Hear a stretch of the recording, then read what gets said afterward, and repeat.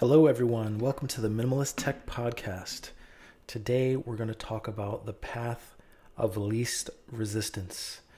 But before we get started, I want to mention an app. This is not a sponsorship or anything like that, but I'm always looking for tools for helping with the minimalism process with technology.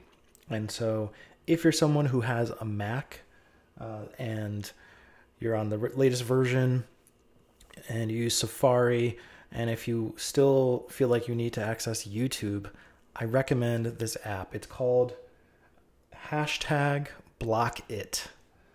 And it's like a little blue icon with an X on it. And it has a free version. The paid version is like 99 cents. The reason I'm mentioning it is because what it does essentially is like, if you go to youtube.com, it makes it so that, or it can make it so that the only thing you see is a search bar. It's basically takes away all the recommended videos, all the trending videos.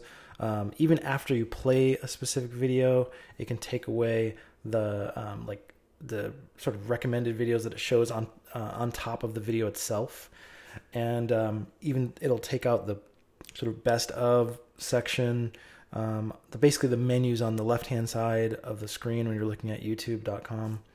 And it's just phenomenal. So it's just one of those really good tools to help you if you need to access YouTube. Essentially, it forces you to type exactly what you're looking for, and it's not going to supply anything else.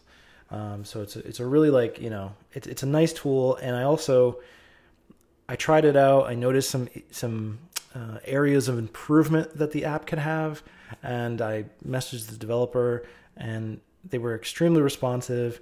They added features within a couple days, updated the application, and it's even better now.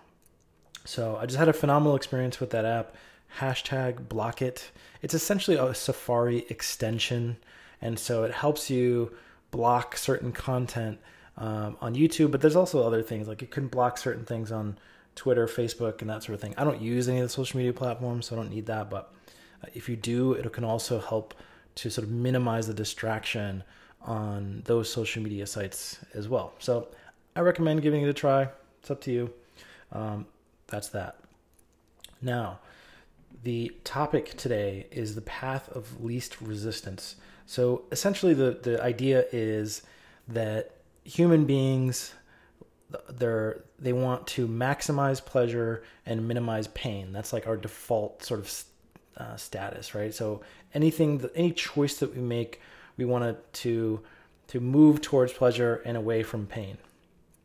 And so if you do that in your life and you do it sort of in an unchecked way, you could find yourself it's like if you want to eat some food, you might have something that's unhealthy and quick as opposed to making a meal for yourself, right? There's all sorts of things, or you could spend all day on YouTube versus reading a book or something like that, right? So, in order to sort of be successful in this process, and this is what minimalism has brought to me, or this is sort of my style, I suppose, is what you do is you don't fight against that necessarily. You have an awareness that is how sort of your default system is set up.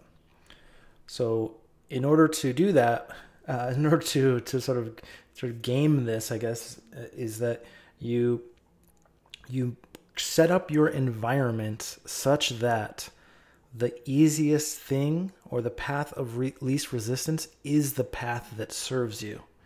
So, for example, I mean, you could say things like, reducing a lot of clutter, reducing all the sort of excess stuff out of your environment is going to force you to use whatever is left over. And so whatever's left over, if those things actually serve you, then because it's in your immediate environment, you're going to move towards that, right? So it's like, if you, for example, you want to read more books, then you could, but you watch a lot of TV, you literally get rid of your TV. And then when you go home, the only thing that you have available is books. So you're going to read books because the books become the path of least resistance. So it's a basic kind of concept, but what I have done this week, for example, is I've felt like I needed to walk more, right? Especially with, the current environment. It's easy to kind of stay indoors and just, even without the current situation, it's, if you're close enough, let's say to work, where you could walk, but you drive because driving is more convenient, then what you could do, and this might sound extreme, is like if you get rid of your car, then now before the path of least resistance would be to get into your car and to drive to the office. But if you don't have a car, now the path of least resistance is for you to walk to the office, right? So I don't know, it seems really simple, but if you sort of do this little by little in all these different areas of your life, and you set it up so that like the only thing you can do is the thing that's good for you. So for example, like if one of the things you could do is like get rid of your debit card and use a checkbook or something. There's just examples. I don't do that specifically. But the car thing is something that I'm doing because I know that I need to walk more, but the car is so convenient and so comfortable, especially if you're in a cold environment. It's so much easier to just, warm up the car, get in there, take a nice drive. You're there in no time, right? But without the car, you're forced to walk. So you have to adjust your strategy a little bit, but there's other things that open up.